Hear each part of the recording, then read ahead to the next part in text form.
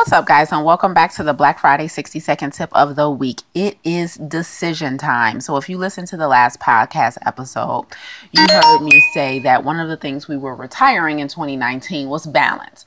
And that's because life happens in ebbs and flows and peaks and valleys, and there are periods in your life that require more energy and effort from you in a certain area than others. And so what I'd like you to take a moment to do right now is decide what season you're in, what area of your life requires the majority of your resources, what bucket is low. And that is the bucket I want you to intentionally pour into for the next however many days it takes to refill that bucket. So is it your family? Is it your career? Is it your health? Is it your finances? Is it your personal development?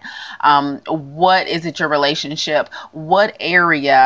What bucket needs to be refilled?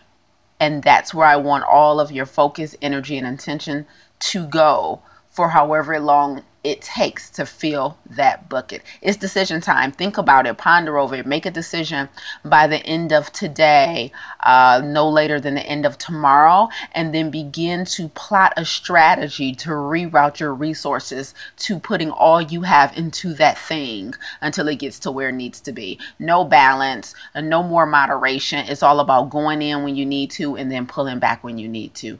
Get after it.